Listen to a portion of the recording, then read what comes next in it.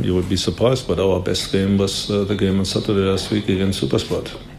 In terms of dominance, in terms of producing opportunities, we conceded an offside goal, losing 2-1, and I think that's the most important stuff is how you manage it, how you come out of the game, and we made it very clear. There was not a lot of stuff we have to criticize. We just went into it, and players are sometimes surprised. It's not always the result what tells you what happened on the field. It was a result at that time where I was quite performance-related, quite okay.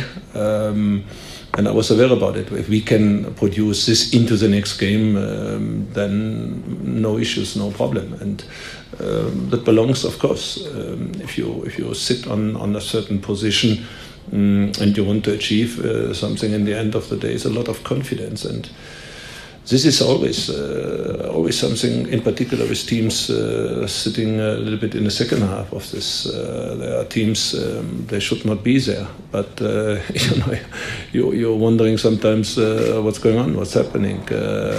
Performance related, probably not, but the finishing, the final product, and this is a piece of confidence how the player are doing it.